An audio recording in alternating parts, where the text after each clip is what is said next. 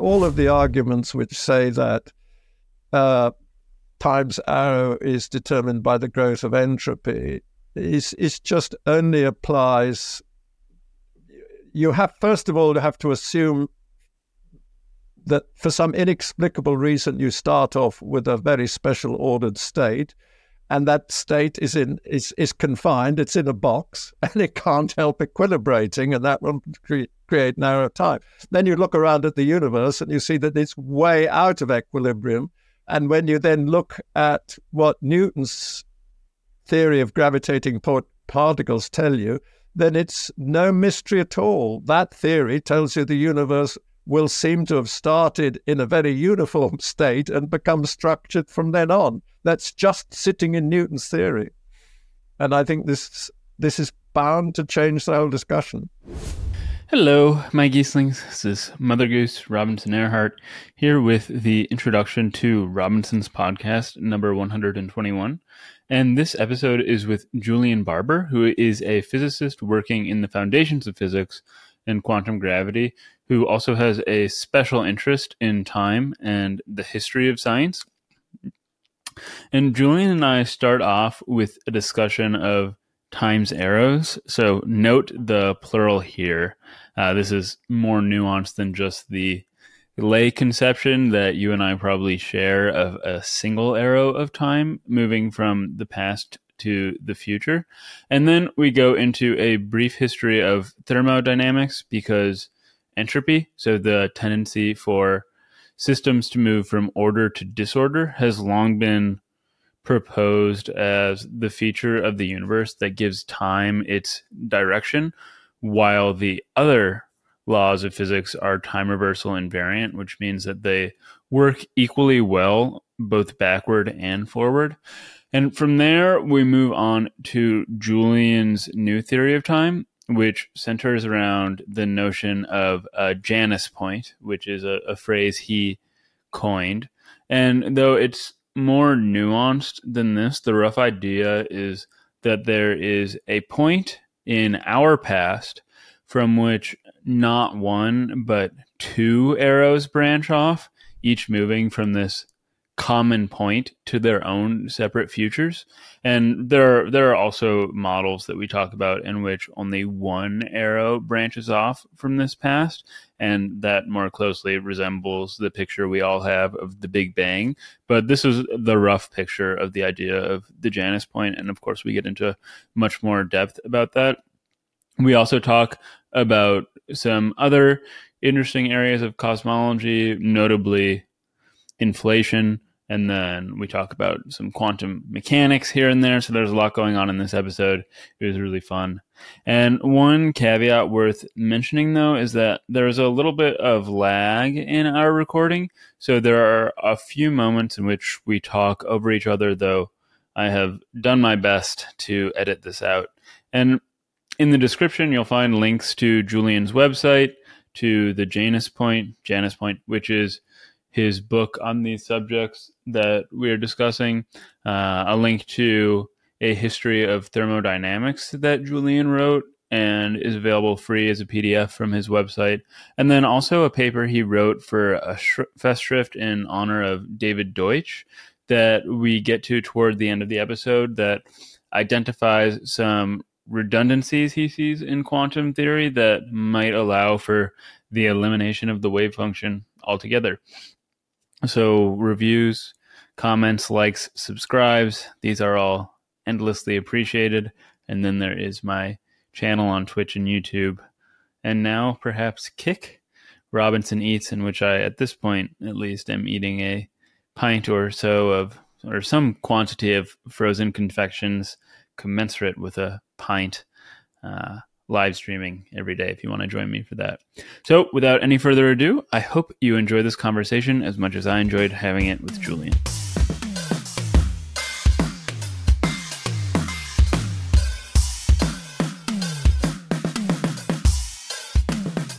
As I was doing some preparation, I saw that your graduate work was focused on general relativity, and that made me wonder whether, since time is going to be the main subject of our discussion today, whether time has always been the concept in the foundations of physics that gripped you most. Yes, I mean, that happened just before I did my doctorate in Germany. It all came out purely by chance. In October 1963, I happened to read an article in the Munich newspaper about the only popular science article that Paul Dirac, the great quantum physicist, had ever written. That was in the Scientific American in 1963, May. And he was talking about work he'd done in 1958-59, trying to understand general relativity, not as a space-time theory, but as a dynamical theory. And he'd wanted to do that to make it a proper make a quantum theory out of it. And very important for that, he wanted to get general relativity into a form in which only the physical quantities appeared and nothing that was sort of just to do with the way it was represented. And he found that the only way he could do that was to reintroduce a notion of simultaneity. And this surprised him very greatly. And he wrote his very short paper in 1958. About 7 times he repeatedly said that he did not believe that four-dimensional symmetry is a feature of the physical world or a fundamental feature of it. And that really impressed me, and it prompted me to start thinking, well, if Dirac thinks there is a notion of absolute simultaneity, what is time? And I'm still thinking about it now. And then I found that other people, I wasn't aware that more or less just at that time, a major problem was arising in the attempts to quantize general relativity, where time seemed to disappear. And I now see that it was very closely related to what Dirac was saying and thinking. Well, maybe the notion of simultaneity will emerge again later in our discussion. But for the moment, the Janus point, the book your most recent book that we're about to be discussing, is about, among other things, the direction of time. And most of us are familiar with the idea of time's arrow in the singular, namely that it points forward from past to future. But you are careful to refer to time's arrows in the plural and to disambiguate them. And maybe we should start by discussing the 3 that you take to be most salient. So let me ask first, what is and how do you describe the arrow of equilibration? Well, that's what really came to the fore in the 1850s, immediately after the discovery of the first 2 laws of thermodynamics in 1850. And that fairly soon within the next 10, 15 years led to the very precise concept of entropy by Rudolf Clausius. To define it precisely, he had to assume a system that was always in equilibrium and was being moved very carefully, reversibly from one equilibrium state to another.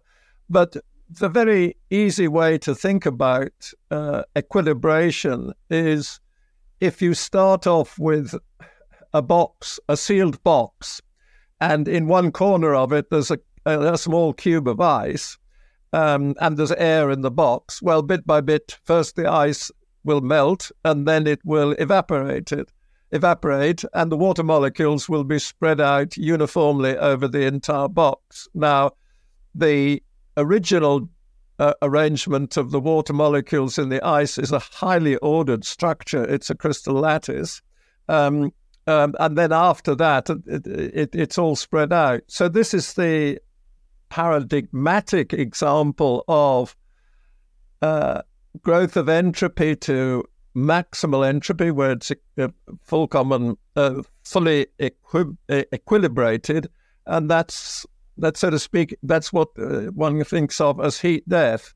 And this made a huge impression. So in 1865, when Clausius actually coined the expression entropy to make it sound like energy, so the two fundamental concepts that he'd identified were energy and entropy, he said very proudly, I can now formulate two laws of the universe. The energy of the universe is constant. The entropy of the universe tends to a maximum. And by and large, I would say the great majority of physicists ever since then have accepted what Clausius said. And I'm very skeptical about it because a key part of making it all seem so clear is that I started off with having that bit of ice, that block of ice in the corner of a big box. And if it weren't for the walls of the box, the molecules would just escape off into space. If that was happening out in space, for example, there's no way you would get that equilibration. And I think a lot of the discussion of entropy has just come about because people haven't thought about how it was originally discovered and formulated. Mm-hmm. Now, just parenthetically, among many things I love about your book is, the first thing, this isn't what I was going to mention, is that I think the phrase you use is you refer to yourself as a buff of the bard. You're a big fan of Shakespeare. So Shakespeare is constantly making appearances. I actually just finished the book this morning, and I very much appreciated Gerard Manley Hopkins' appearance at the end of the book because he's another figure that I love. But what I was going to mention is you also have a taste for etymology, which I do as well. And you just mentioned Rudolf Clausius's coining of the term entropy. And maybe you could say a bit about the etymology there because it is fascinating. Now, trophy, it comes from the Greek trophy, which, if I'm not mistaken, it just means transformation. He originally called this quantity the transformation value. And then he just added the EN to make it sound like energy. He's quite frank about that. I think that's correct, yes. It's sometimes since I'm relying on my memory, but I do find etymology is very revealing. It's very, looking at it, it's very helpful to see how concepts come into existence, and particularly right at the start, very recently, very interestingly, I did know about it, but where the word, what chaos originally meant. Chaos originally it first appears in the very early Greek poet, the contemporary of Homer, Hesiod, where he's talking about the gods. And he says that in the beginning there was chaos, and it really means a gap between something that bounds it, and the word chaos is related to our word yawn. And really? Yes, that I was aware of. So it's actually sort of 500 years later before the word chaos in the modern meaning comes in Ovid, the Latin poet's work. And in Hesiod and in the ancient Greeks, it just meant really a gap between some boundary, which is very revealing, I think. And I heard about this in a talk in Oxford a month or so ago, and I commented that the most fundamental, the original dynamical law, Newton's law of gravitating particles, it's all about a gap between particles. So that's the boundary which Hesiod talks about, and the space between, the gap, the void between. Do you see the relationship between this boundary this notion of gaps between boundaries as reflecting in mathematical and physical conceptions of chaos, in which there's this huge disparate boundary between initial conditions and the plethora of later conditions that result from the sensitivity to the initial conditions. There's just this huge gap between the results, or that's not how you see it relating to the etymology? I think there could be. So I'm not quite sure how, I did put it in the Janus point, but I think it's I'm emphasizing it much more now. So if you're thinking about a physical system, in a laboratory, you can just put a gas in a box and that's it. And so it's either confined, or if it escapes, it's unconfined. However, on the Earth, the gravitational force always keeps us on the Earth. We can't escape from the Earth, well, only with a rocket. But in mathematics, there's a distinction between the key concept in dynamical theory is the phase space. Each phase is defined by all the positions of the particles and their momenta together. So that's a huge multidimensional space. And the dynamical solutions can explore either a bounded region of it or an unbounded region. And what I'm coming more and more to the conviction is that these two situations are very, very different. And there are this workshop that I attended in Oxford a month or so ago was very interesting. There were 3 talks. One was on chaos, one was on entropy, and one was on complexity. And it became clear to me that all of these, they were very good talks, very interesting, but in all cases, the discussion was about situations where the objects were confined. They couldn't go out all the way to infinity. But the oldest dynamical theory we have is the Newtonian n-body problem. It's the problem of a finite number of gravitating point particles. And the scale in the Newtonian representation, the scale of that system can grow to infinity. And it's just quite different. So I think the two situations are as different as day and night, black and white. And the great bulk of all the work that scientists have done is about systems that are confined, that the technical expression is their solutions only explore a finite region of a region with bounded Liouville measure is the technical term. And it's going to be just quite different. So the question is that an appropriate framework to think about the universe? And I'm getting increasingly of the conviction that that's not the case, that it's quite different.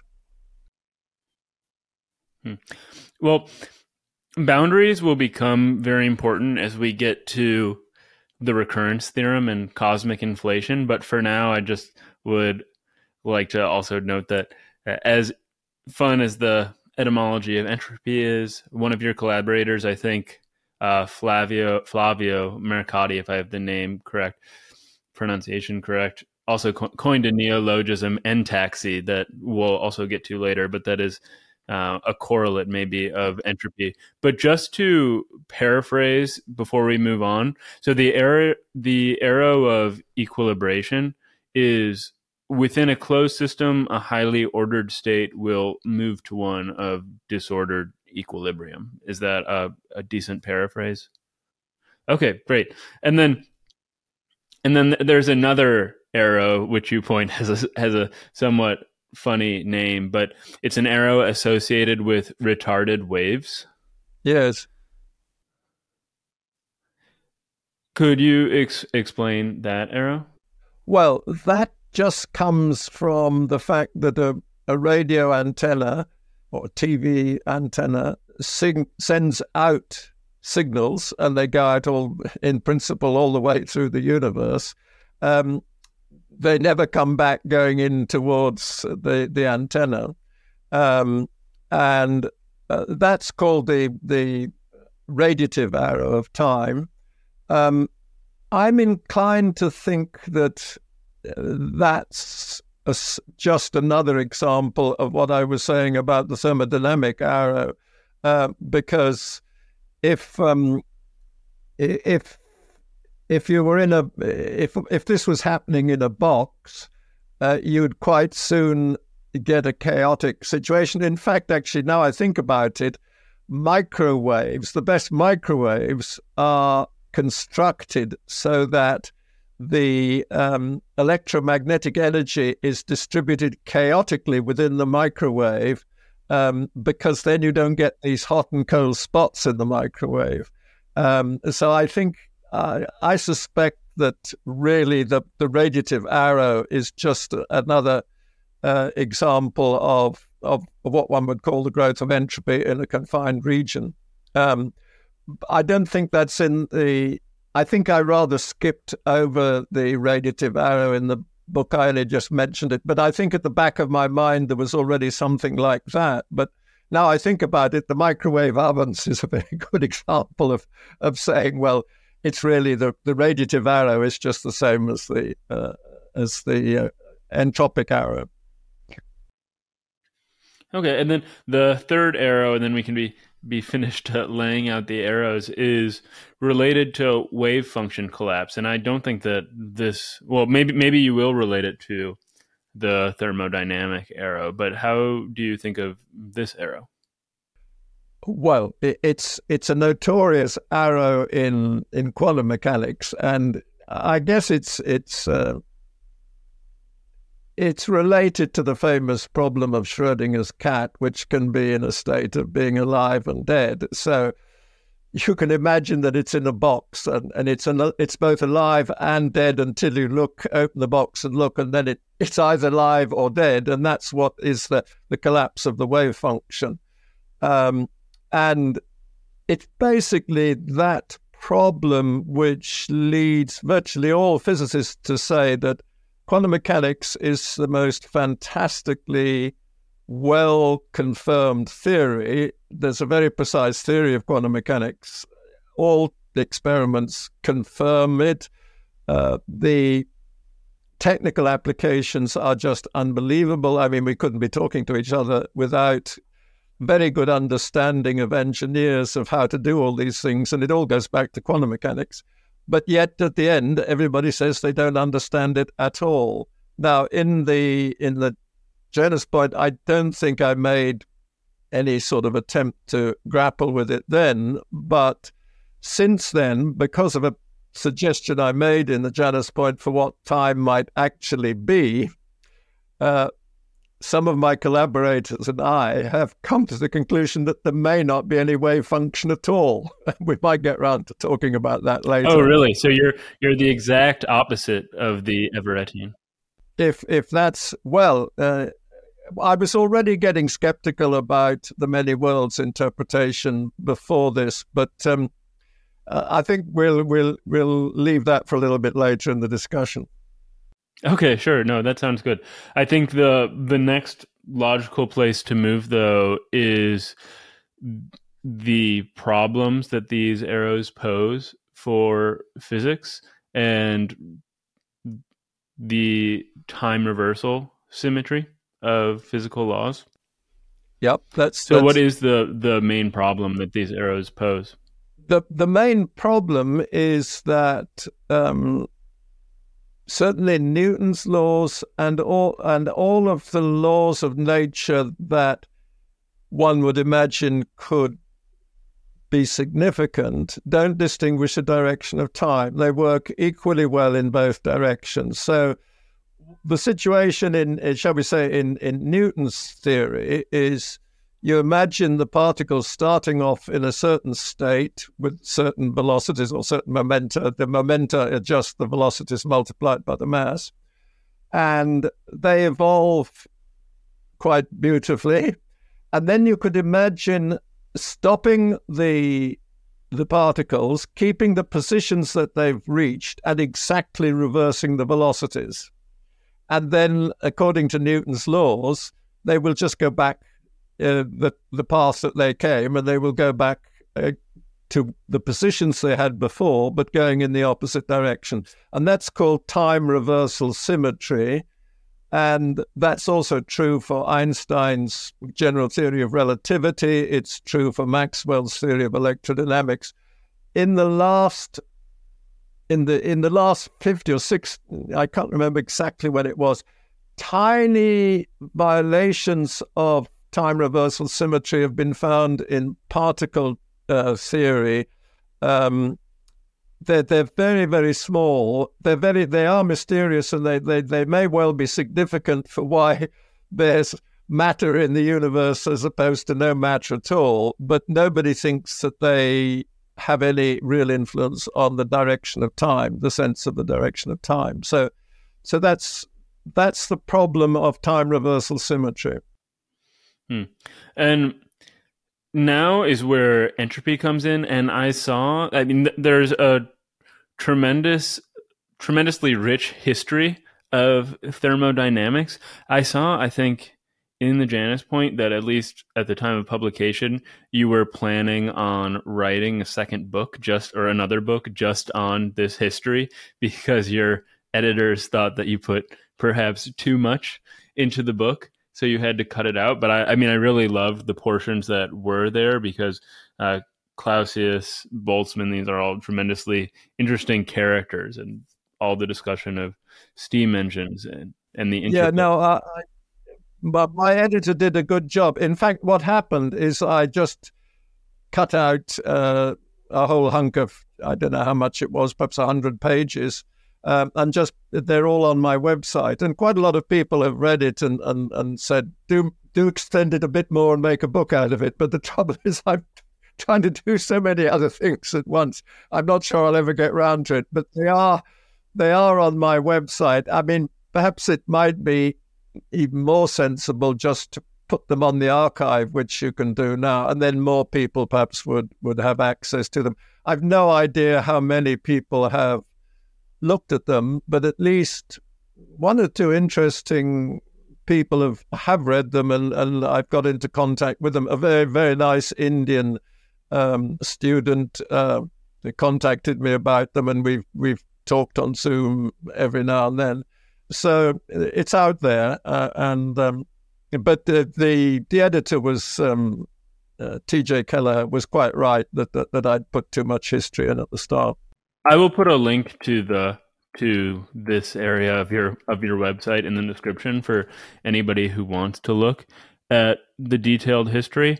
But I don't know if you think it would be worthwhile now to discuss something like a potted history of thermodynamics, or if we should just get into how entropy might, or how people have thought or attempted to use it to account for the temporal directionality of physics in the universe. The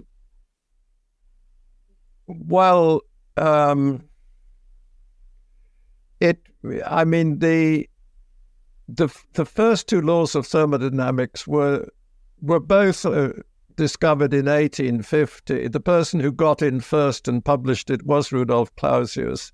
And for the second law of thermodynamics, he just pointed out that heat flows spontaneously from a hotter to a colder body, but not in the opposite direction. And that was the first precise observation that underlay the development of the second law of thermodynamics. And then very quickly, it was Helmholtz in Germany who coined the expression heat death. So heat death was a concept by 1855.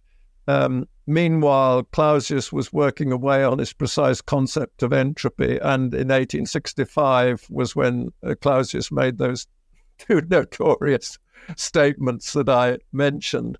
A person we should mention, and I didn't mention nearly enough in the Janus point or in what I put on my website, is the work of Gibbs in the United States, who did marvelous work. Einstein in a way rated him even higher than Boltzmann. And Willard Gibbs is his name. And he just did fantastic work. And I think you can say he's the founder of sort of physical chemistry. He developed things in such a way that a huge amount of scientific applications, engineering applications, go back to the work of Gibbs. And all of that relies on the equilibrium state. And in fact, a huge number of scientific discoveries were made in thermodynamics and statistical mechanics from the properties of systems when they are in equilibrium. So that led to the first reliable predictions of the number of molecules in a gram, what the size of the molecules are, what the, things like that. And then finally, it led on in 1900 to the most amazing discovery, the first discovery of quantum mechanics by Planck in 1900. So all of this putting systems in a box was extraordinarily effective. In fact, I recently, a few months ago, I published a paper called Gravity's Creative Core, in which I mentioned the British, the English philosopher and politician who, what's his name now, in Queen Elizabeth's time. I'm getting terrible in remembering names, but he said that he's reputed to have said that you had to torture nature to get her secrets. And who was it? Anyway, it may come to me before I finish. My brain continues to work very well for the physics, but for the names some have read, it's not so good. Let me just continue though that story. So I'm just looking it up. He said that. Okay, you'll come in a minute. Bacon? It's Bacon. Yeah. Francis Bacon. Francis Bacon is the man here, and. He apparently, really, what he was saying, that we had to struggle with nature to get its secrets. But I very much like the idea of torturing nature, because in fact, what physicists did in the 19th century by putting physical systems in a box and studying them in equilibrium was in a sense, you can say, putting them in the box was putting them in prison, and then increasing the pressure or the temperature or so forth. Those are like the screws when you torture someone. And this indeed, out of this torture, nature did give up most amazing secrets. However, the final thing, nature got her own back by saying yes, and the reward for all that is heat death. But in fact, I think I can finish in that thing. I do recommend anybody who's interested to read that. It's on the archive. It's Gravity's Creative Core, and I say, well, maybe you have to let nature free, let it explore the whole of all the possibilities, and then you see that actually structure comes. It's just completely different, I believe, between a system which is essentially confined and in a box, metaphorically speaking, and one that can explore all possibilities. And so I quite like that conceit, as one calls it, of nature getting her own back for being tortured and giving up all those secrets, marvelous as they are.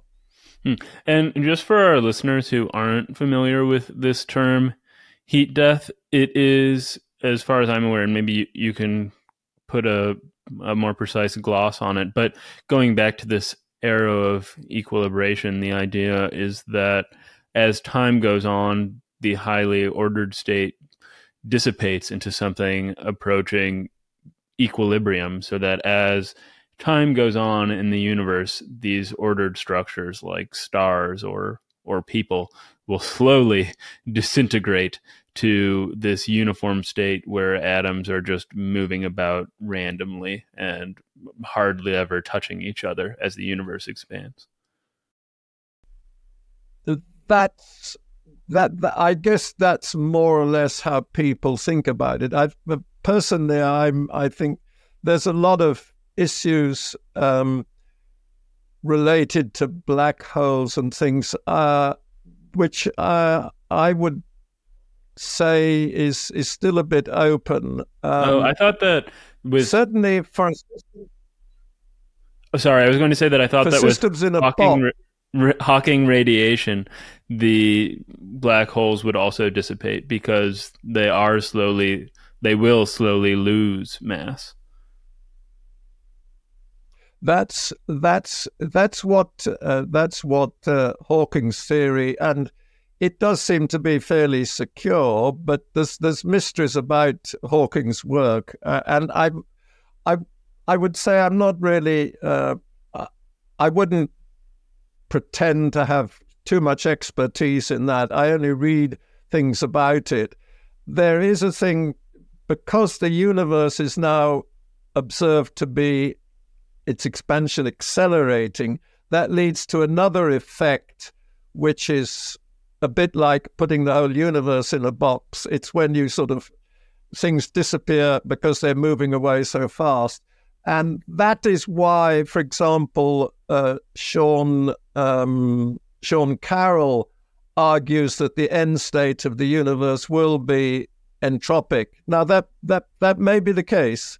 I think I may be wrong. Maybe that is right. But certainly, I would say it's still uncertain. There's so many puzzles in cosmology. I mean, cosmologists they have great difficulty really in explaining how structure comes. There is a theory of inflation, but I think people are getting progressively more uncertain about it. And now there are major differences, a thing called the Hubble tension, where there are two different ways at which you can deduce a very important quantity, the Hubble constant, and they differ by about, I think it's 6 or 7%. That's a significant thing.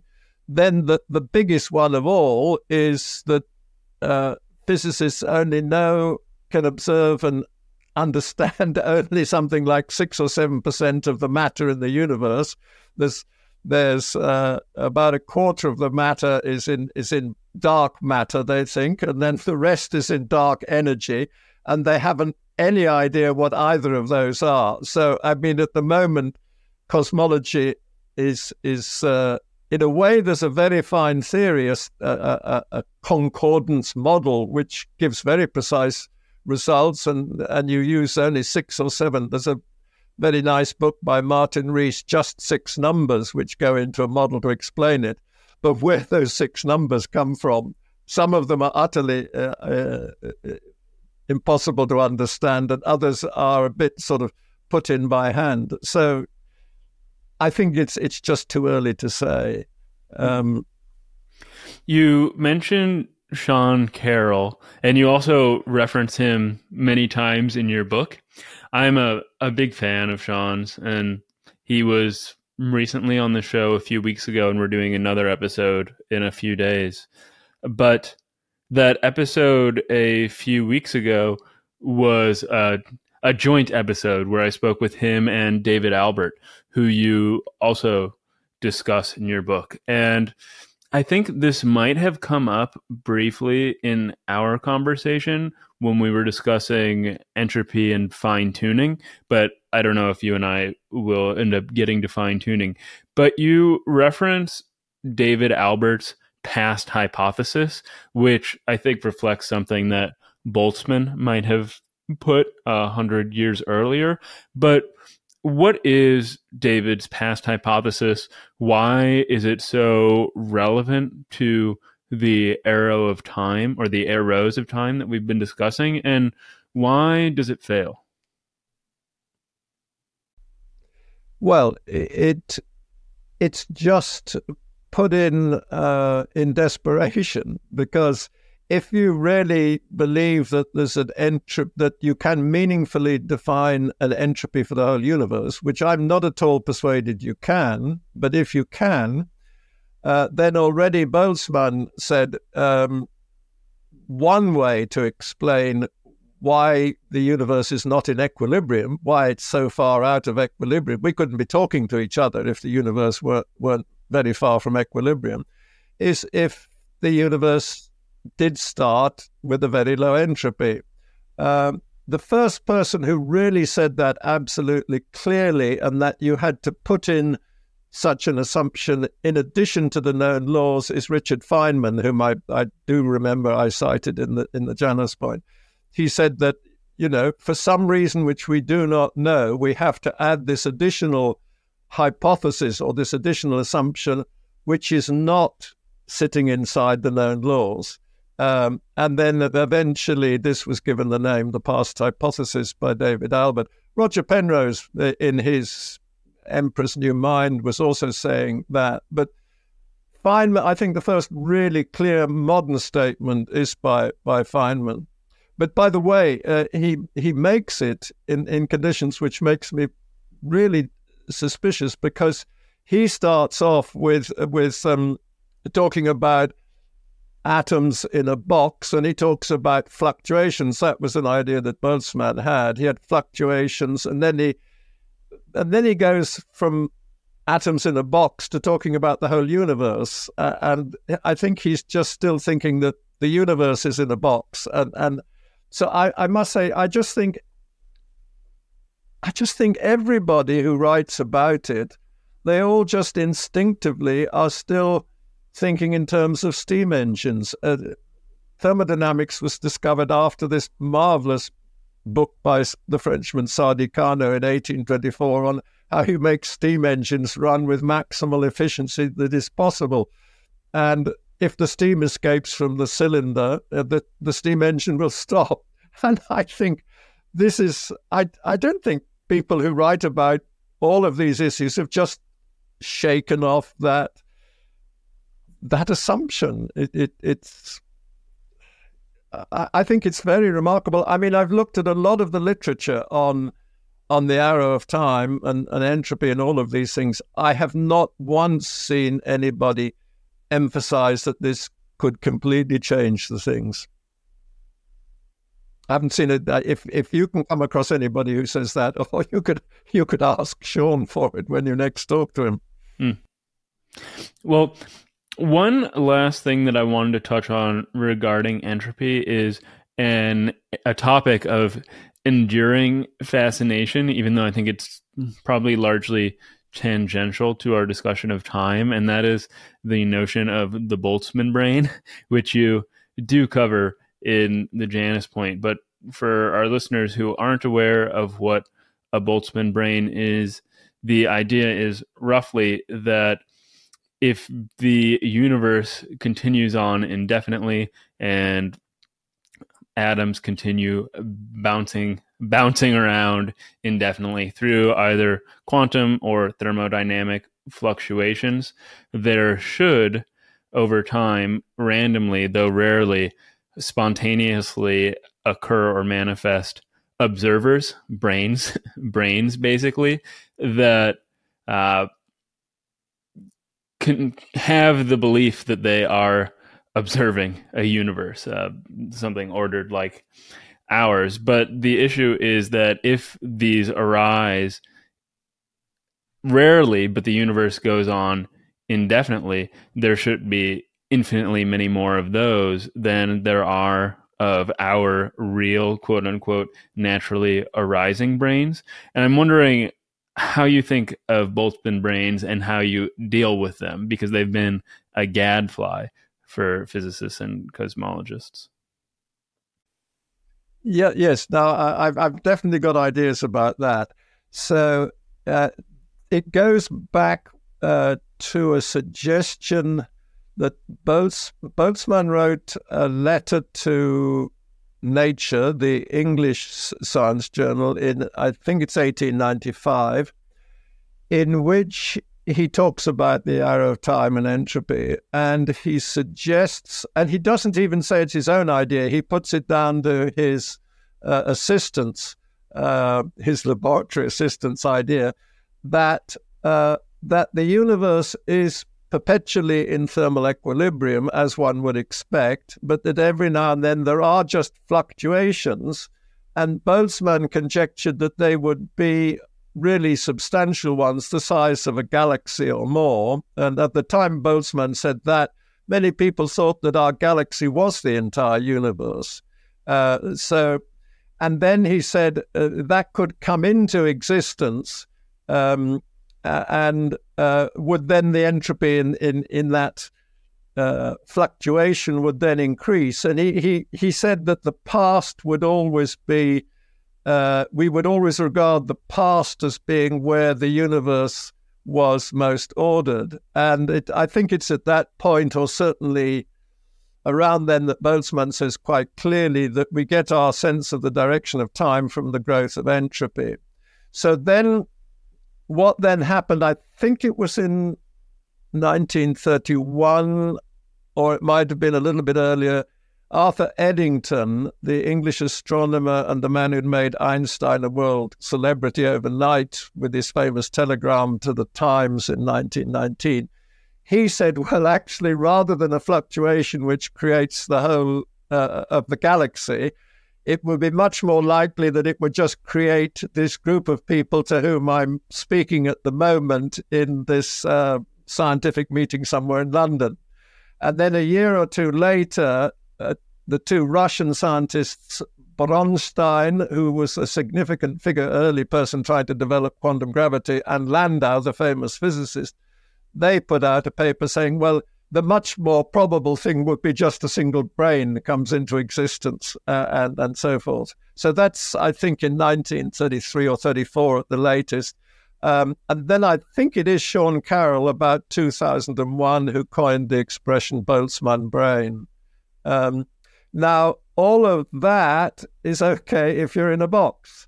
But my title of my book, The Janus Point, comes that things look very different, that within Newtonian theory, there are strong indications that that's not the way things happen at all, that actually the way you should think about there's two possibilities, but in both cases, people within the universe would experience an arrow of time. They would experience laws of nature which are time reversal symmetric, and they would think that the past was more disordered and the future more ordered, the exact opposite of that. And that, again, just comes about because in the Newtonian theory, it's not in a box. The gravitating particles can move apart. And then it just follows directly out of Newton's laws. If the energy is non-negative, it's either zero or positive, and there's a strong argument for saying the energy should be zero, then there's always a state when the universe is more uniform and later becomes more structured, or along the timeline, and the natural direction is along the direction in which the universe gets more structured. And that's what it's a dynamic explanation of the arrow of time. It's not an entropic one. And this was first appeared in the paper by myself and my two collaborators, Tim Kozlowski and Flavio Mercati, whom we've already mentioned, in a paper which was published in Physical Review Letters in 2014. And it's quite an interesting history, because this was, I think, the very first paper which showed that there could be a dynamical arrow of time. Nothing whatever to do with statistics, nothing whatever to do with entropy. And in fact, the possibility of it, that people could have realized it, had been sitting there for 200 or 300 years, because it comes straight out of Newton's theory. Physical Review Letters, actually, they obviously thought they had to better be careful with this, because they sent it to 5 referees. One of the referees just said, this can't be published because it's wrong, but gave no reasons. Another referee said, well, they've only established 1 arrow of time. That's not enough to publish the paper. And the other 3 referees were all very enthusiastic and said, definitely publish it. And in fact, one of them was Sean Carroll, who identified himself. So the paper got an editor's recommendation, and they commissioned Steve Carlip, the well-recognized, well-regarded quantum theorist, quantum cosmologist, to write an article about it. So that was so far as I know, I'm not aware of any other example of a paper where it's shown that there can be a perfectly good arrow of time that comes straight out of the fundamental equation. It's there. And it's getting more and more citations. I think about, on average now, at least every week, I get a notification from either Academia, EDU, or ResearchGate saying somebody's cited that paper. So it is being cited now. Yeah. So I think personally, well, I just want to finish. I believe that just completely changed the whole discussion about the arrow of time. Mm-hmm. Well, then, just to wrap up this portion of the discussion so that we can move on, so the portion on thermodynamics, and perhaps to summarize some of what we've discussed so far, in a nutshell, why ultimately does the discovery, development, the subsequent understanding of entropy remain insufficient for substantiating time's arrows? And then we can move on to some of the chief points of that's kind of the Janus point.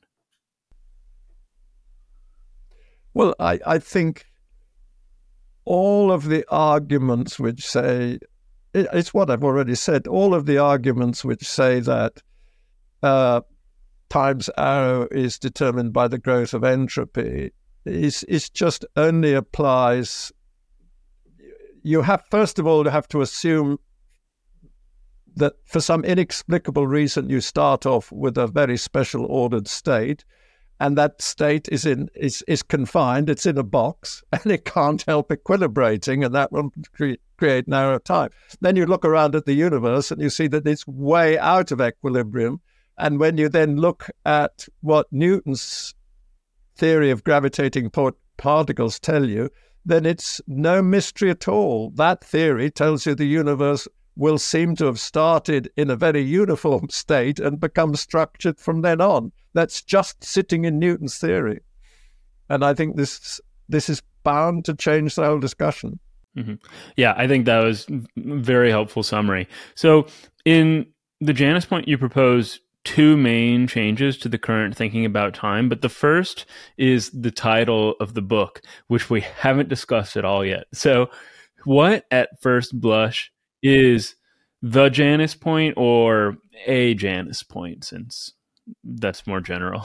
So the Janus point goes back to what's called the first qualitative result in dynamics. This is a discovery that the great French-Italian mathematician Lagrange made in 1772. He published a very, very famous and magnificent paper on the 3-body problem and more than the 3-body. The 3-body problem is the problem of the Earth, Sun, and Moon under their mutual gravitational attraction.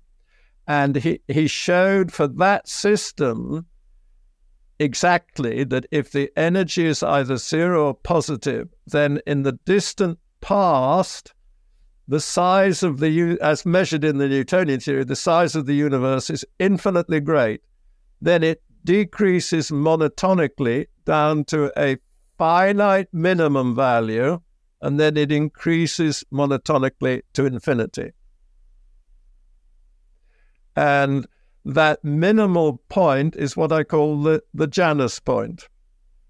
Because you could imagine the Roman god Janus standing at that point and looking in either direction and seeing the universe getting larger. And so it would be like a child growing. Where he's standing, the universe is smallest, and then it just goes on and becomes a giant. Now, however, that's presupposing a scale, a ruler outside the universe. So, in fact, any intelligent being within the universe couldn't see its size growing like that. It would need to see structure changing.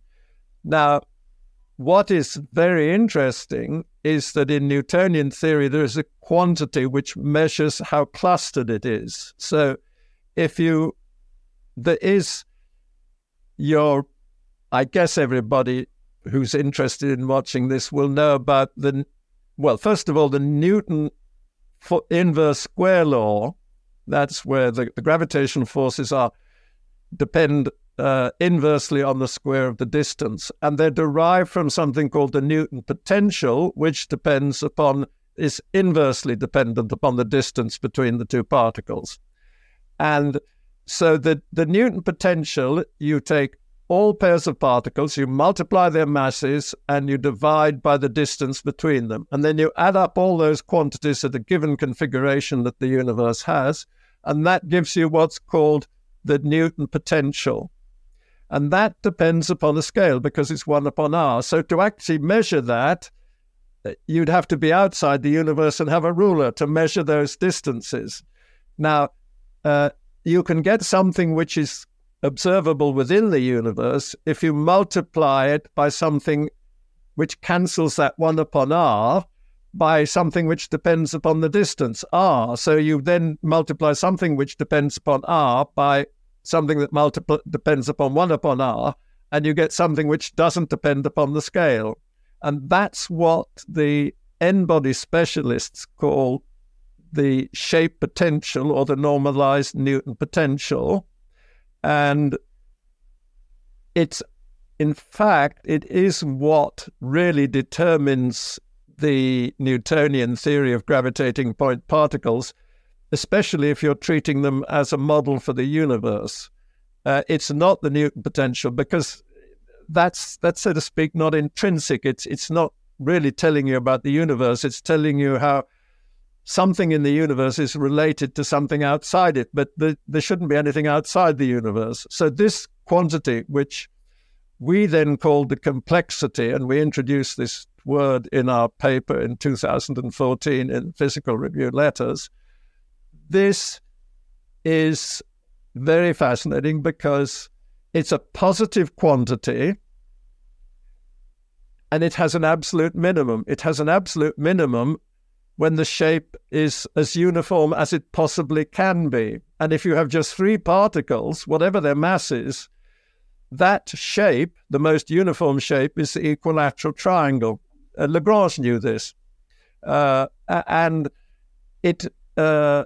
then it can be it can, if the universe gets more structured, this quantity gets larger. As the universe gets more structured, it gets more larger, and it measures the growth of structure.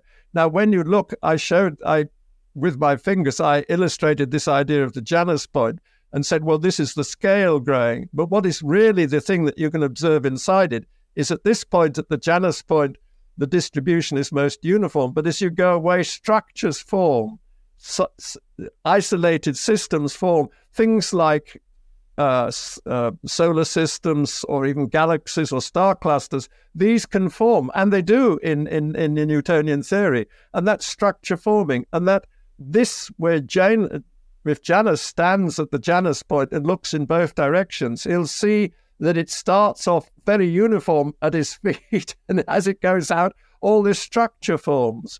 And in addition to that, among those structures that form, particularly interesting, are what we call Kepler pairs. That's 2 particles going around each other in Keplerian elliptical orbits. And they do that with ever better accuracy. And as they do that, their period is the ticking of a clock. The length of the major axis is a ruler, and the direction defines a compass direction.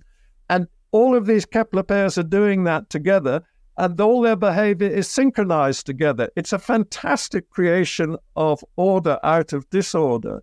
And those Kepler pairs, those clocks, they only form precisely because the Newton potential has that 1 upon r dependence. It doesn't form. Newton knew that there are only 2 potentials that can have closed orbits that would define clocks. One is the Newton one, and the other is the one that Robert Hooke had discovered. That's the elastic one, but that's a repulsive force, and clocks don't. It's only with difficulty you can get that to form clocks, and they don't have this wonderful behavior. But the Newtonian ones, the Kepler pairs, they can have all periods, all sizes, all directions, and they all come together, all fantastically synchronized. This is just something that people who study Newtonian theory, the great bulk of them are completely unaware of this. But it's an amazing inversion of the way that one should think about Newtonian theory. So, I mean, the poets like William Blake hated Newtonian theory because he said it's a theory of clocks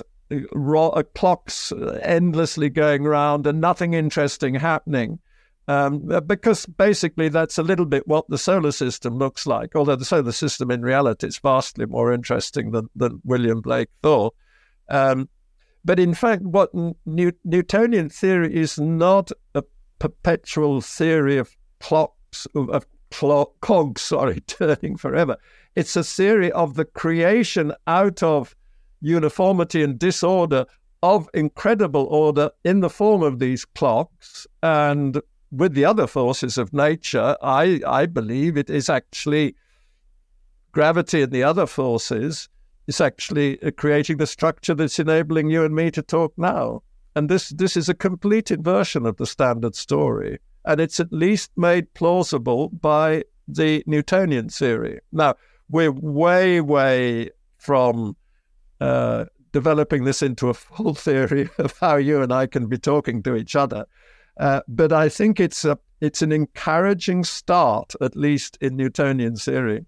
And certainly the major force that is creating structure in the universe is gravity, and it's described extremely well by Newtonian gravity.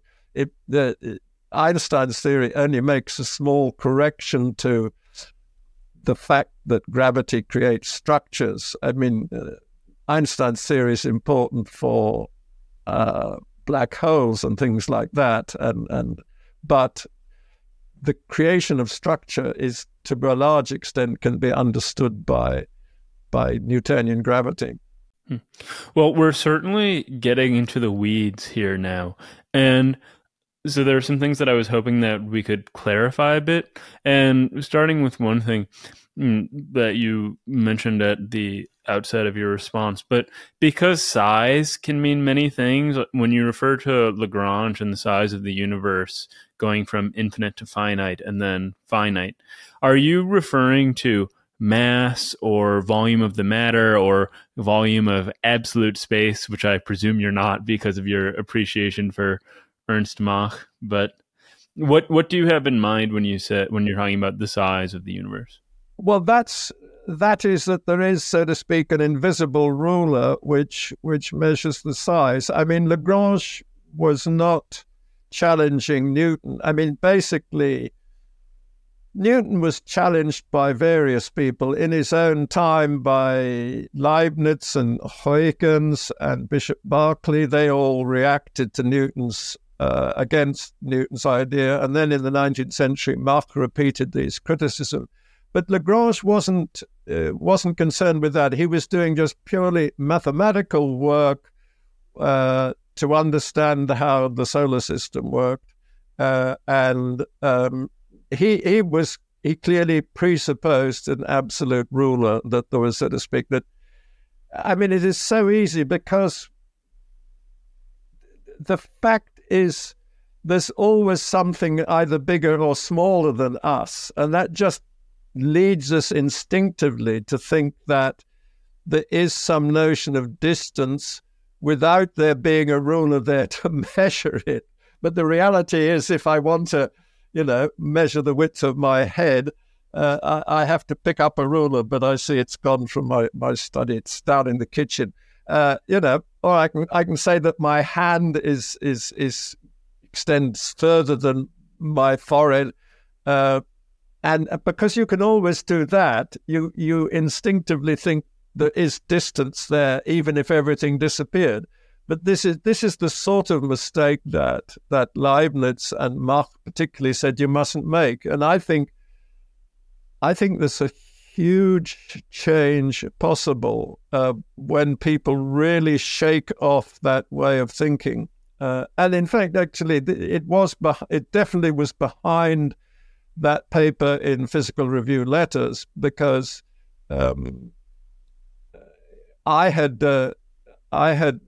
read Leibniz's philosophical writings in 1977 and had been hugely impressed by him pointing out that if there was no variety in the universe, we could say nothing.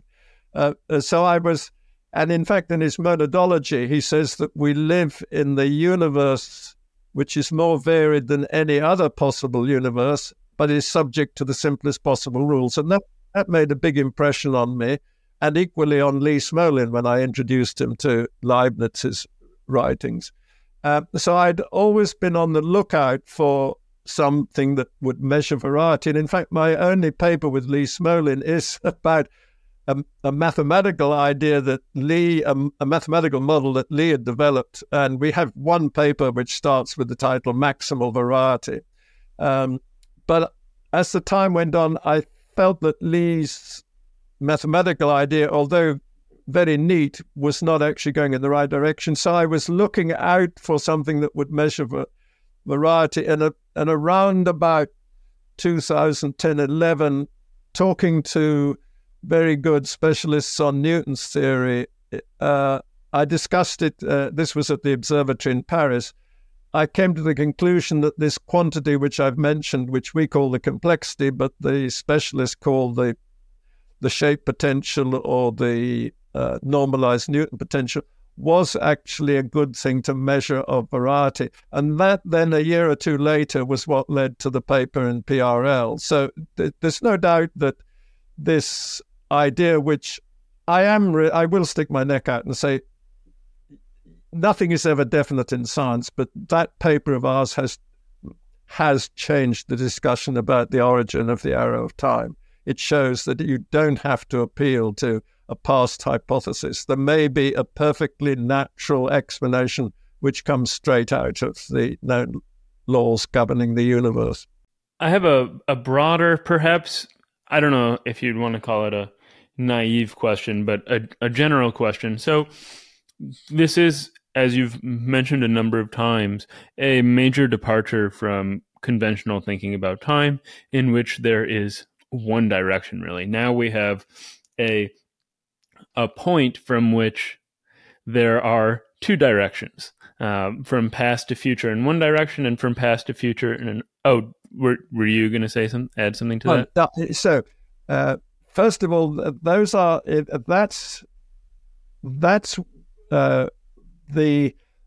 the solutions which Lagrange knew about, and they are what I call bidirectional arrows of time. So they go out in both directions.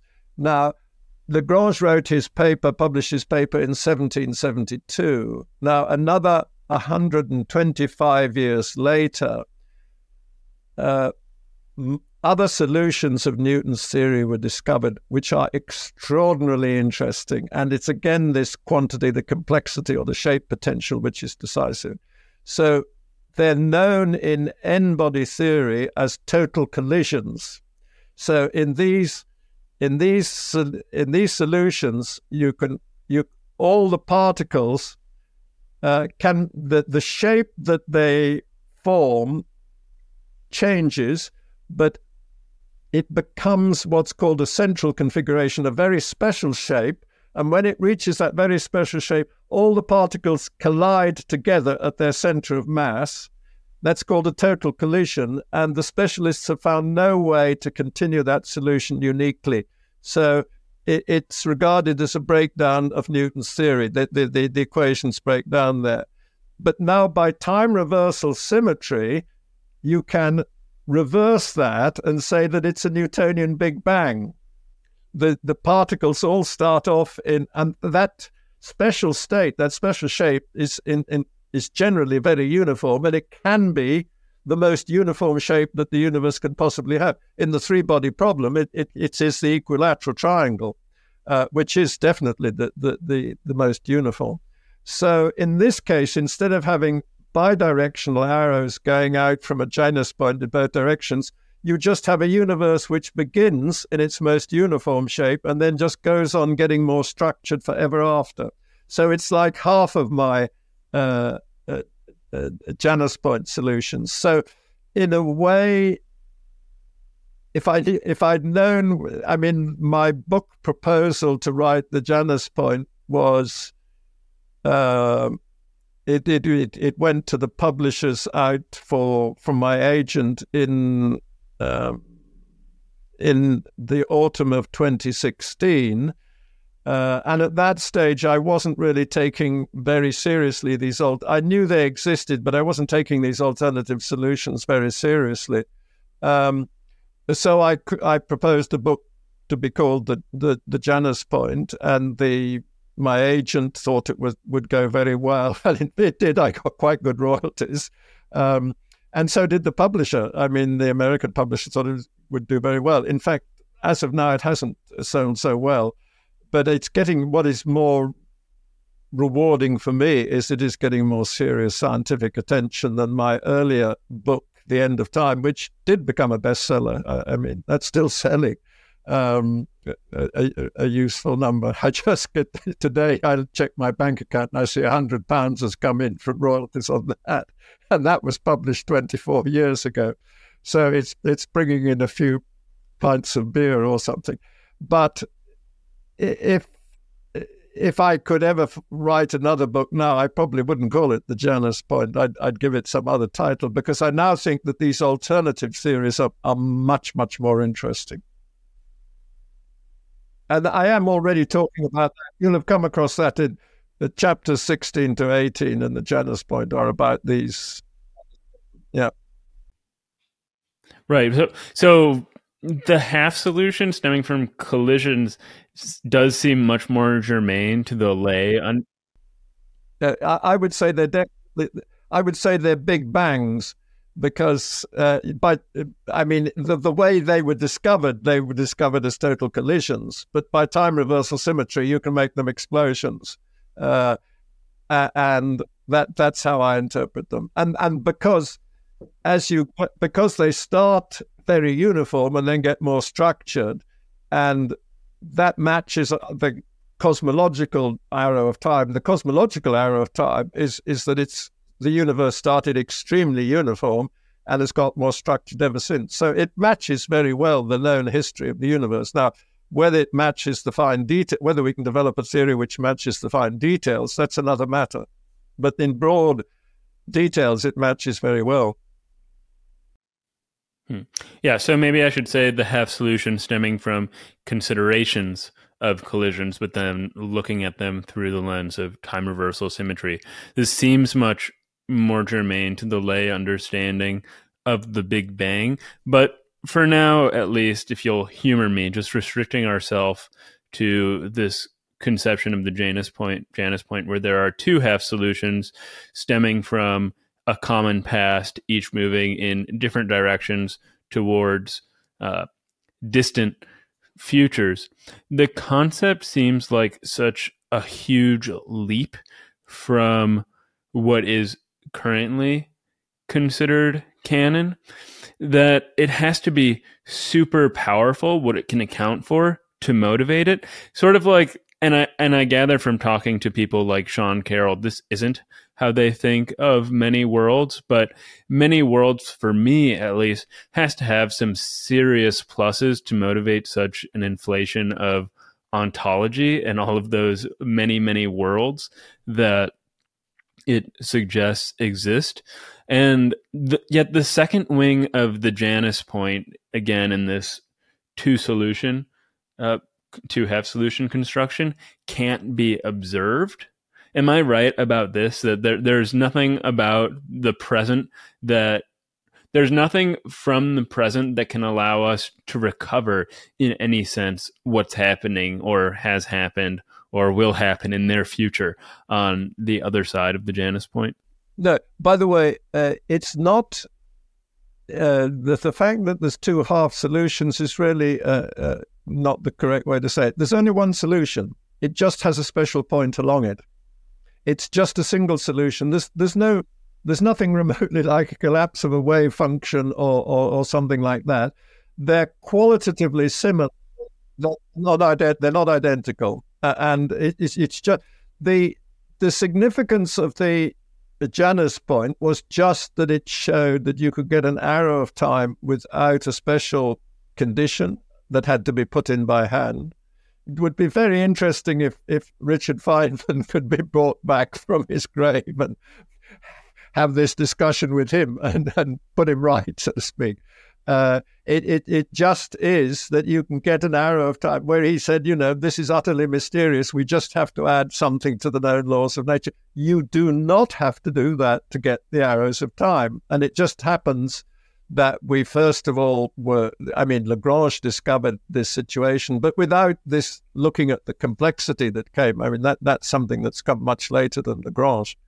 But the mere fact is there, and it's all just one solution. It's just that you must think of a timeline, and there's just as you go along the timeline, it just gets more structured in both directions away from a most uniform point. That's the way to think about it. Right. So I wasn't trying to say that there's a striking similarity between the two directions branching off from the Janus point and wave function collapse, just that both theories have very unintuitive consequences relative to our manifest understanding of time or macroscopic phenomena. And because of that, we would want them to be very powerful to account for otherwise anomalous phenomena like the direction of time or wave function collapse. So in a way, of course, it will be much better. This was really getting more and more clear to me as I was writing the Janus point, that these solutions, what I call the Newtonian Big Bangs or total explosions, are much more attractive. So the test of our ideas will be if then we can develop it into a theory which can match general relativity and matches precise details. There are very precise. The real test of our ideas, if they really can be developed, is in the information from the cosmic microwave background, which is very precisely measured, its properties. Now, if we can reproduce that and say that must be there and doesn't require this, what is looking increasingly unsatisfactory, the theory of inflation, then we'll be in big business. But that's, I don't anticipate that happening in my life. It would be nice if it does. But at least I can see the possibility of it. Inflation is something that I would also really like to get to. But before that, and maybe this is something that you don't want to talk to, since you said that the aspects relating to or stemming from collision that look more like the Big Bang is much more interesting to you than the twin solution, or the one solution with two branches from the Janus point. But can we talk a bit more about the twin branch version? Yes, sure, yes. Okay, so we have, and this goes back to something that I already mentioned, but we have records of the past on our side of the Janus point that convince us the past is real. And is there any, or could there be theoretically any evidence of the other side of the Janus point when everything in its past moves further away from us, or everything in its future moves further away from us? Well, if that were the right story for the universe, which, as I say, I now really don't think is the case, but if it were, it would rely on very precise confirmation of predictions that a development of the theory would make. I mean, one begins to believe in a theory when the accuracy with which predictions are confirmed runs to 8 or 9 decimal places. This happens in quantum field theory now, for example. They make calculations of the anomalous magnetic moment of the electron or whatever it is, and it comes and they keep on pushing the calculations ever further. And I'm not an expert in that at all, but they've got to about 9 or 10 decimal places in a pure number. And in fact, I was at a workshop in Germany in February, and they were talking about optical clocks, which are and will be phenomenally accurate. And the speaker who was talking about them said, "I'm now going to tell you about the most accurately confirmed law of nature that has ever been confirmed." And what it turned out was he was just talking about the ratio of two frequencies that these atoms emit and the corresponding wavelengths. And it's just the ratio. That's a pure number, just the ratio of that. And I think from memory, he said this was now confirmed. This was now theoretically and observationally confirmed. I hope I'm getting this right, to 11 decimal places or something. And he said this is the most accurate confirmation of a law of nature. So we would have to be getting to that sort of accuracy. I'm beginning to hope we might get to 2 or 3 decimal places with some interesting things we're discovering in the Newtonian theory. But already that would be interesting because it would come out of some completely new way of thinking about things. But that's as yet an aspiration. There's nothing secure about that yet. Well, early at the beginning of our discussion, we talked about entropy and its etymology, and I mentioned this neologism entaxy that was coined by your collaborator Flavio Mercati. So, and now I think is a good time to discuss that. So, what does it mean that the arrows in your theory that correspond to entropy point toward structure rather than to disorder? And you've talked a little bit about structure, but then also how does this relate, going back further again, to Boltzmann's intuitions about entropy providing a basis for the arrow of time? Well, it's just this huge difference. Again, I mean, I just always summarize it. Are we talking about a system in a box, or are we talking about a system which is not imprisoned in a box? And certainly the theory of Newtonian particles interacting with each other, which seems to be a pretty good model for the way the whole universe works. They're not in a box, and it is the exact opposite. I already said if the system is in a box or not, the difference is the difference between black and white or night and day. If they're in a box, it's entropic and it's heat death.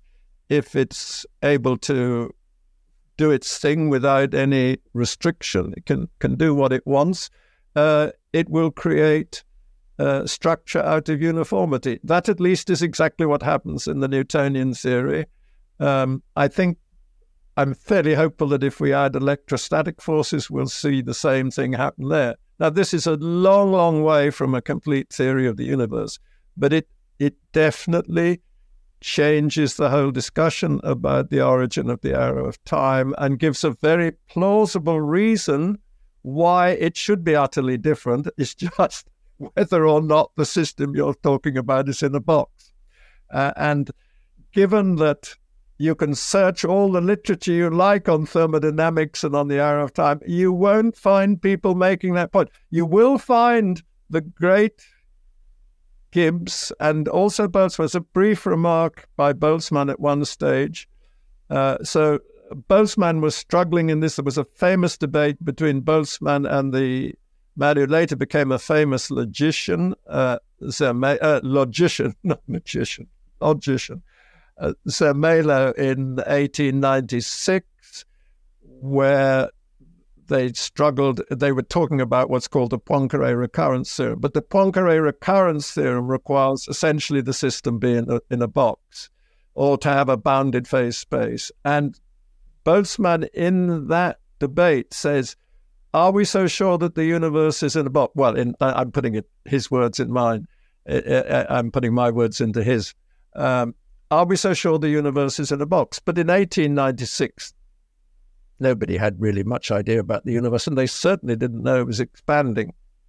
So that came nothing. But if you then there's this very, very fine book by Willard Gibbs, published just at the end of his life, 1902, 1903, where he develops this wonderful theory, which is still the solid foundation of statistical mechanics. This comes the really solid and best foundation comes from Gibbs. And he develops all the mathematics, and he develops a theorem called the conservation of probability, the Liouville measure. And then he says, but I must put in a caveat. All of this will not hold. None of my probabilistic arguments will hold if the system can expand into infinite space or if the energy and momenta can grow without bounds, because then the whole probabilistic arguments just fail. But he doesn't say what is likely to happen in that. So it's quite clearly in Gibbs's book. But again, I bet there's jolly few books on thermodynamics and statistics which mention that fact. I haven't looked at all of them. I've just looked at a few. Right. So Poincare recurrence, this notion of, or this question of whether or not the universe is in a box has recurred many times throughout our conversation. And a few minutes ago, you mentioned inflation and problems with inflation. And this makes up a substantial, maybe a chapter or two of the Janus point. But for those who aren't familiar with the notion of inflation, what is it? What important empirical phenomena does it explain? And what are its lingering problems that you were alluding to that leave an opening for an alternative proposal? The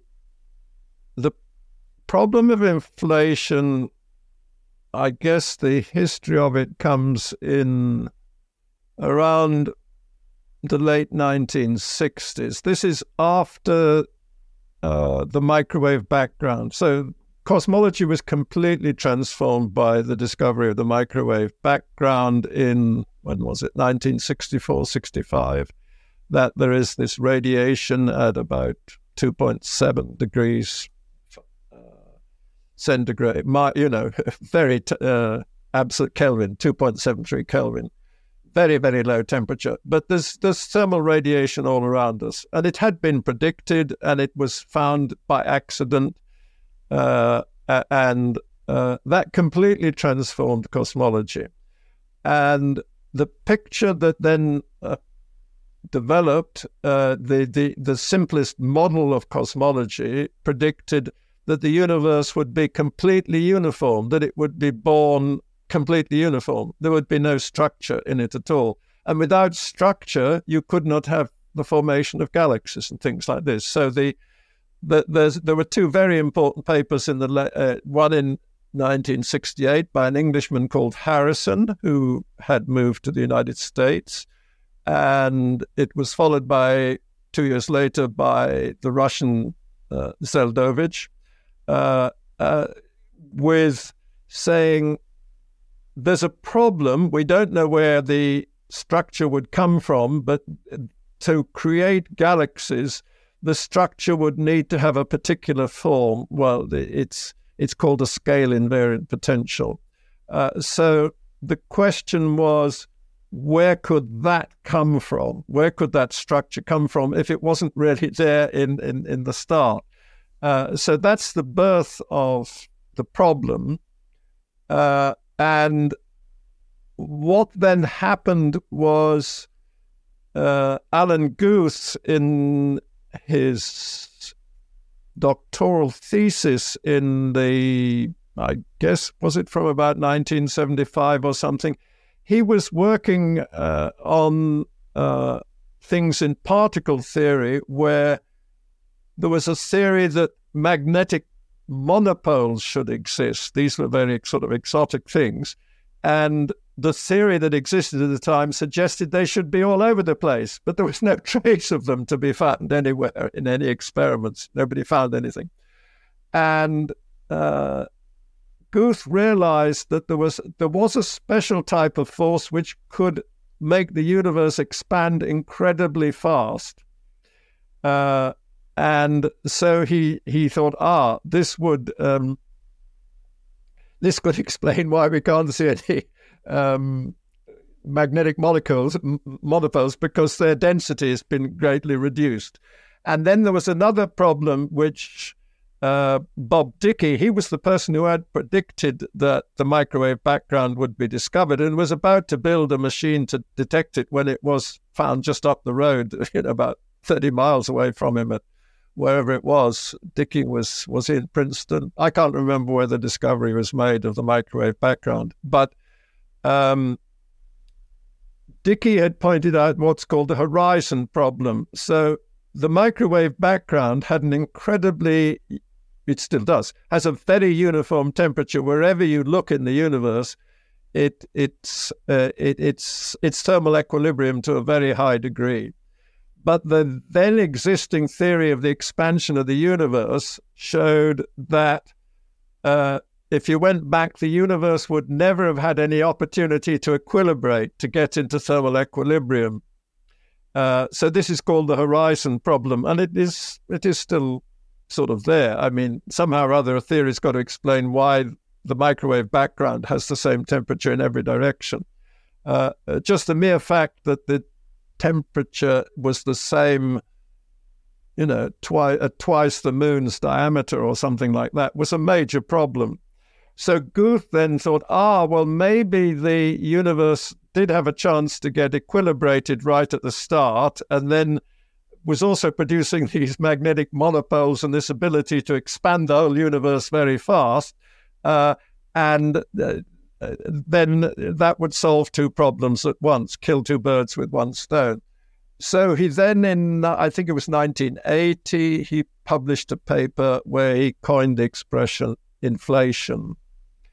And then in 1982, there was a very famous workshop in Cambridge in England, which a lot of really significant people, including Stephen Hawking and others, were present, and Guth presented his ideas. And then they realized that in a very rapidly expanding universe, if the right conditions were, you still had to have the right conditions at the start, you could get these Harrison-Zeldovich fluctuations to be created as quantum fluctuations. There's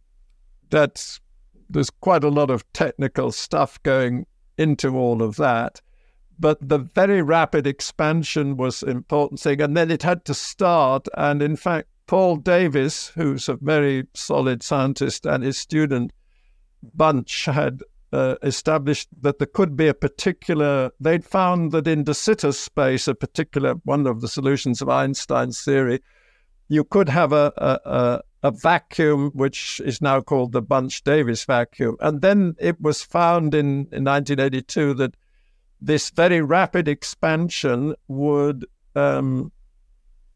transform the Bunch-Davies vacuum into Harrison-Zeldovich fluctuation. That's the broad picture. So this was seen as a huge success, and there was huge excitement because it seemed to suggest that quantum theory would explain the huge macroscopic structure of the universe, why the stars and particularly why the galaxies are there. So this was hugely exciting.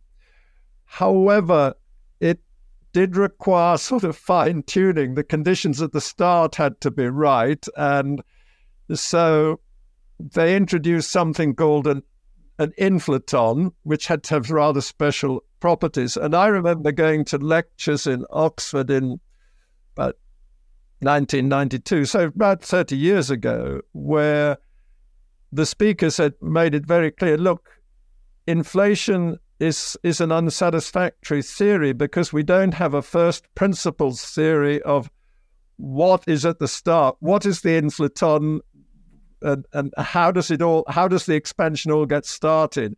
What happens, he said, is quite clear. We make observations now, and from the observations now we say what must have created them. But that's just putting the answer in, getting the theory out of the answer, not having a theory and then getting the... I mean, this was so different from Einstein's theory, who in 1915 he'd predicted that the light deflection of stars light from the stars passing the sun would be exactly twice what Newtonian theory predicted. And that's what Eddington confirmed in 1919 and made Einstein a world celebrity overnight. There's nothing like that in inflation at the moment. And I think although I don't engage in intense discussions about this, but sort of just following the things, I think an increasing number of people are getting worried about inflation and saying it's a bit tricky. And then there's a significant problem how it all gets started, because although the great thing is that it's changed. The story has changed a bit. Now you have to have a part of the universe, a certain amount of the universe, which is initially uniform for it to get going, and one doesn't know how it starts. So I don't want to be taken for a world expert on this, because I'm not. I just listen to what people say and pick up things and read the odd article. But I don't think I think it's a common view among quite a lot of people that inflation is getting a bit problematic now. So that's it. But what I'm saying in the genus point is that if the Newtonian theory is any guide, at least in these Big Bang Newtonian solutions, which, by the way, the theory was incredibly beautifully developed in a paper published in 1918. That's 11 years before Hubble published his result on the expanding universe.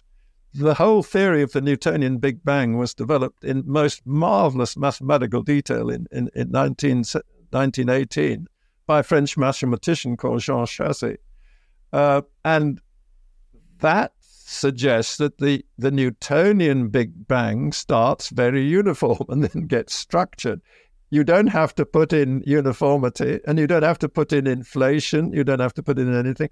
You just take those Newtonian solutions and do it. Now, when I talk about this, no experts are taking me particularly seriously. Some of them do they are interested. But the acid test is to get the fine details right. You have to get what. So Harrison and Zeldovich said that you have to have a diagram, a spectrum which rises linearly with a slope exactly 1. But then it was suggested that the slope might be slightly less than 1. Instead of being 1, it might be 0.95, 0.96. Well, this, in fact, is exactly what is observed. The slope is slightly less than 1. So that would be the absolute acid test. But now, if that came out of this Newtonian theory, which it might just do, I think it's not impossible that calculations on a supercomputer, and I am talking to two people who might be able to do these calculations, it might be possible to show that if you had a Newtonian universe with trillions of particles, that very precise structure with a slope just slightly less than 1 is sitting there. If that would come out, that would be impressive. But this is in the future. It would be nice if it comes. But certainly the Newtonian theory suggests it might be possible. There's a terminological distinction that I think you're making, but that I'm not familiar with. So obviously when something inflates, it expands. But expansion, as I understand it, and as observed by Hubble, I think is very well confirmed. So just what is the distinction between expansion, which is confirmed and accepted, and inflation, which is being questioned? Well, first of all, I think both Hubble, the normal way people think about Hubble's discovery and inflation, I think there's still definitely an instinctive feeling that there is a ruler outside the universe. I think there's a lot. I think this is. I was on a radio program in Britain called In Our Time with Martin Rees, who at that stage was the president of the Royal Society. He's a very distinguished astrophysicist and a great scientist. And we were talking about the expanding universe. And I stuck my neck out and I said, for me, the expanding universe stinks. It's not expanding, it's changing its shape. And Martin was really quite taken aback. He said, Julian, well, your philosophy might be quite interesting, but I think you're forgetting 95% of the physics. I'm actually getting much more confident now that I was right.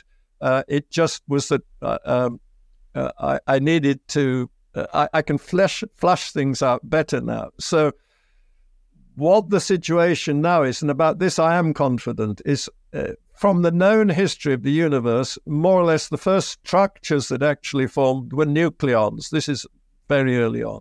So nucleons formed, then atoms formed, and then molecules formed, and then stars formed, and then galaxies formed. Now, all of these things, once they'd formed, the sizes that they had, the ratios of their sizes stayed more or less constant. So these are all, so to speak, mutually consistent rulers. And the one thing which changes is the separations between the galaxies. So you can use all of these things, starting with nucleons, atoms, you and me, the Earth. There's a whole lot of things whose sizes have not changed significantly for billions of years. But the one thing that has changed radically is the separation between the galaxies. And that is actually, it's just really, strictly speaking, it's a change of shape.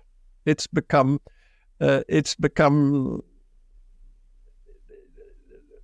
shape is defined by ratios. It's the ratio of all those rulers to the separation between the galaxies. So I'm pretty confident I was right to tell Martin that the universe is not expanding, it's changing its shape. And this is the only thing in physics that has meaning is a ratio, and people just forget this. Now, I have a collaborator who's a cosmologist. I won't mention him because he may not want me to do it, but he says that when cosmologists give lectures to students, they start off by saying, well, we can't really talk about the size of the universe, so we say that the size of the universe now is 1. That's a nominal definition. And then its size in the future is some ratio of that, or its size in the past is some ratio of that. And then he says they forget all about that statement, just instinctively think that there is, that the universe is, that you can speak about size of the universe, whereas really it is always ratios. It is always ratios, and people just forget this. I mean, as I look at you, if I just look at you now, your head is and the cat is a fraction of the picture behind you on the wall. These are objective facts, and you can never. Sciences never get away from that, and it's just staggering to me that a large number of cosmologists and physicists and so forth just forget that fact. So, to help me better understand then what you mean, for what would it take for you to say that the universe is expanding? I know that the first law of thermodynamics is that energy is not created or destroyed, but would you say the universe is expanding then if more mass were added to the universe? Is that the sort of thing that would make you say that the universe is expanding? Or is the universe just the sort of thing that can't expand based on your terminology? I think it's just meaningless to say that. I think the universe is changing its shape. It's just getting more structured. Yeah. That period. That's it. Okay, well, so we're getting to the point where we're wrapping up, but there was one lingering question that I had that you said we might get back to later in the discussion, but it didn't come up. And that was earlier on, I think the first time I mentioned Hugh Everett and many worlds, you said you've become increasingly skeptical. Maybe it was increasingly skeptical not just of Hugh Everett and many worlds, but of there being a wave function at all. And you said we might get back to that. And maybe we could talk about that for the last few minutes. In the Janus point at the end of chapter 18, so there's been this huge problem in quantum gravity as time has disappeared. Back in the 1960s, somebody called Bryce DeWitt wrote down an equation for what the wave function of the universe would be, and it seemed to suggest the wave function of the universe was static. It just didn't change. There were just, on the face of it, there were just probabilities for configurations of the universe, and that's called the problem of time. And for close on 60 years now, people have been trying to solve that problem, and they've suggested that the mistake, and I'm sure it is a mistake, was to think that there was an external clock, just as many people still instinctively think there's an external ruler. The Newtonian time in which quantum mechanics was formulated was an external time, and they pointed out that really you always tell time by looking at something that's moving. You look at the moving hands of the clock. Here it is. Here's my clock. The hand moves, and you can tell time by looking at something moving. So then the idea was that there's lots of different things changing in the universe. The change in the universe is undeniable. So they said, well, you must take one thing that's changing, call that time, and then see how the others go relative to it. And that's people like, well, lots of people have done that. Carlo Rovelli has argued strongly for it. And others. And so in the Janus point, because so at the end of chapter 18 of the Janus point, I made a proposal which was exactly along those lines, very conventional, except that it was novel in that none of these earlier proposals had suggested that time is actually just the shape of the universe as measured by that complexity it requires the universe to have a finite number of particles, but that quantity, the complexity I defined, which is just the Newton potential made scale invariant in the way I described, that could be time, and it would be just like the date stamp on a coin. It would also be the age of you then would go straight from the minimum value of that complexity would be the birth of the universe, and then the complexity at now would be its age. The difference, you take away what its absolute minimum is, and that would be the age. And as the universe, so I would now think, and also my collaborator Kozlowski thinks that very much, where we talk about the complexity defining the age of the universe. And that fits very well, because in a way, it's like me getting a bit more crinkled and my hair getting disordered as I get older. That's a measure of my age. I mean, you look at any human being, and it's not difficult to get a fairly good estimate of their age. And that just does match what the universe has done, really. It started very uniform like a baby's bottom, and now it's got structured like our faces and things like that.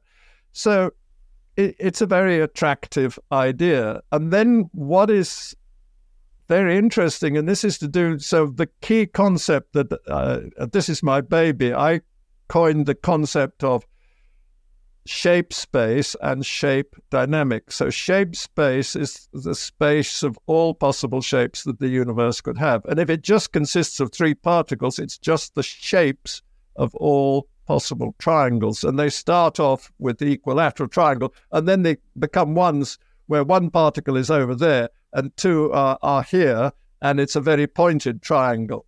And from that you can define the complexity. So that was my idea. That that idea is novel to me. But then what is really interesting is that in shape space there is something which is called a probability measure. So there are, in the Janus point, I have pictures of what shape space looks like, the shape sphere when it's only 3 particles, and you can represent the possible shapes of a triangle on the surface of a sphere, and you see that it's just a finite sphere.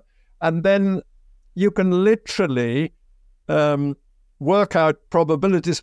It's because shape space is what's called compact.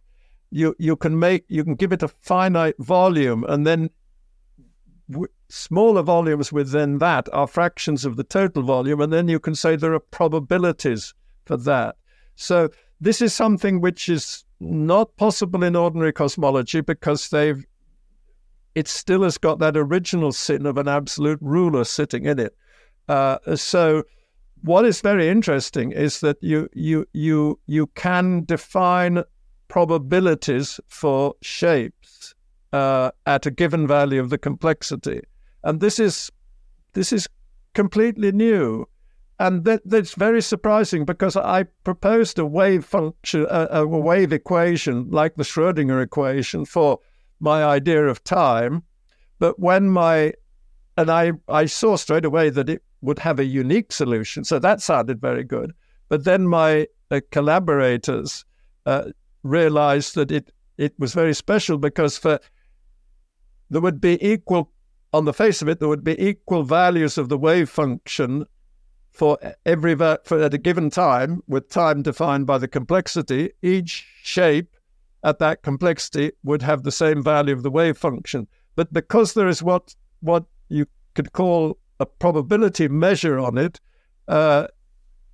you still have definite probabilistic predictions. So we would have something which is, so in quantum mechanics, there's something which is called the Born density. The Born density tells you the probability. You have a wave function which you get from solving an equation, and then you look at what's called the Born density, which is in that, and then that tells you the probability of finding something. So what we were getting was this famous something like this famous Born density out of very, very basic fundamental very simple basic geometrical considerations. We were getting a Born density for shapes of the universe without any wave function. So this is quite, so that's on, there's a 3-page paper by me, which I wrote for David Deutsch's 70th birthday. It's got the title Quantum Without Quantum. You sent that to me. Yeah, I sent it to you. And in that, there's, in reference 4 in it is to 2 talks I gave. Well, one is a talk I gave in Oxford to the philosophers of science in May last year. And the other one is to a more recent podcast by someone called Vasudev Sham in Stanford or Berkeley or somewhere, in which I explain these things. So if you're, and that's on the archive, and I think it's on my website, platonia.com. So this was a completely unexpected development, but it follows with great necessity. Now, rather interestingly, this is an interesting thing.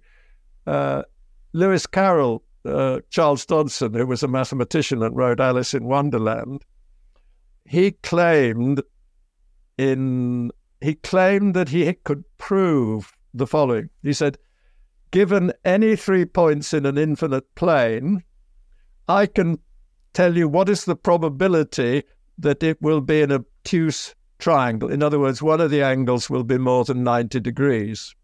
And in fact, he was wrong because you don't have enough information to make that prediction.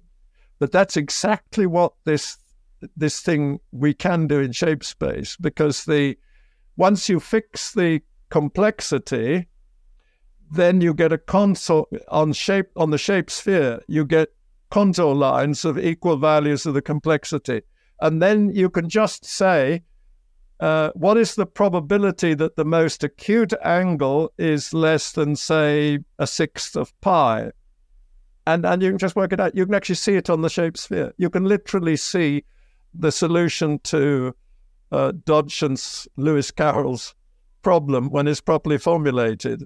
And that's, well, we'll see. Anyway, but that's secure mathematics. Whether it's the right physics is another matter. But I did send this note to a very distinguished professor. I won't say who it was, but he's a very friendly and nice man. And he wrote back, Julian, I react with a disbelief. I think your proposal is the greatest exaggeration on the basis of a very small amount of evidence, although I must admit the evidence is very interesting. So I wrote back to him, well, thank you very much for being, so saying, I shall persevere. I think disbelief is not disproof, so we'll see. But whatever, I mean, if it's wrong, it's still right. It's still interesting. It is a very interesting thing. There are very interesting. I don't think there's any doubt, and there's more in that little note. Extraordinary structures sitting inside Newtonian theory, which were discovered by a student in Paris, Manuel Izquierdo. After we'd made these ideas, so he then found extraordinary structures which are quite new. Nobody had known that they were existing in Newton's theory. So that's all in that little note of mine. So anybody who's watching this, go to the archive and look for my paper, Quantum Without Quantum.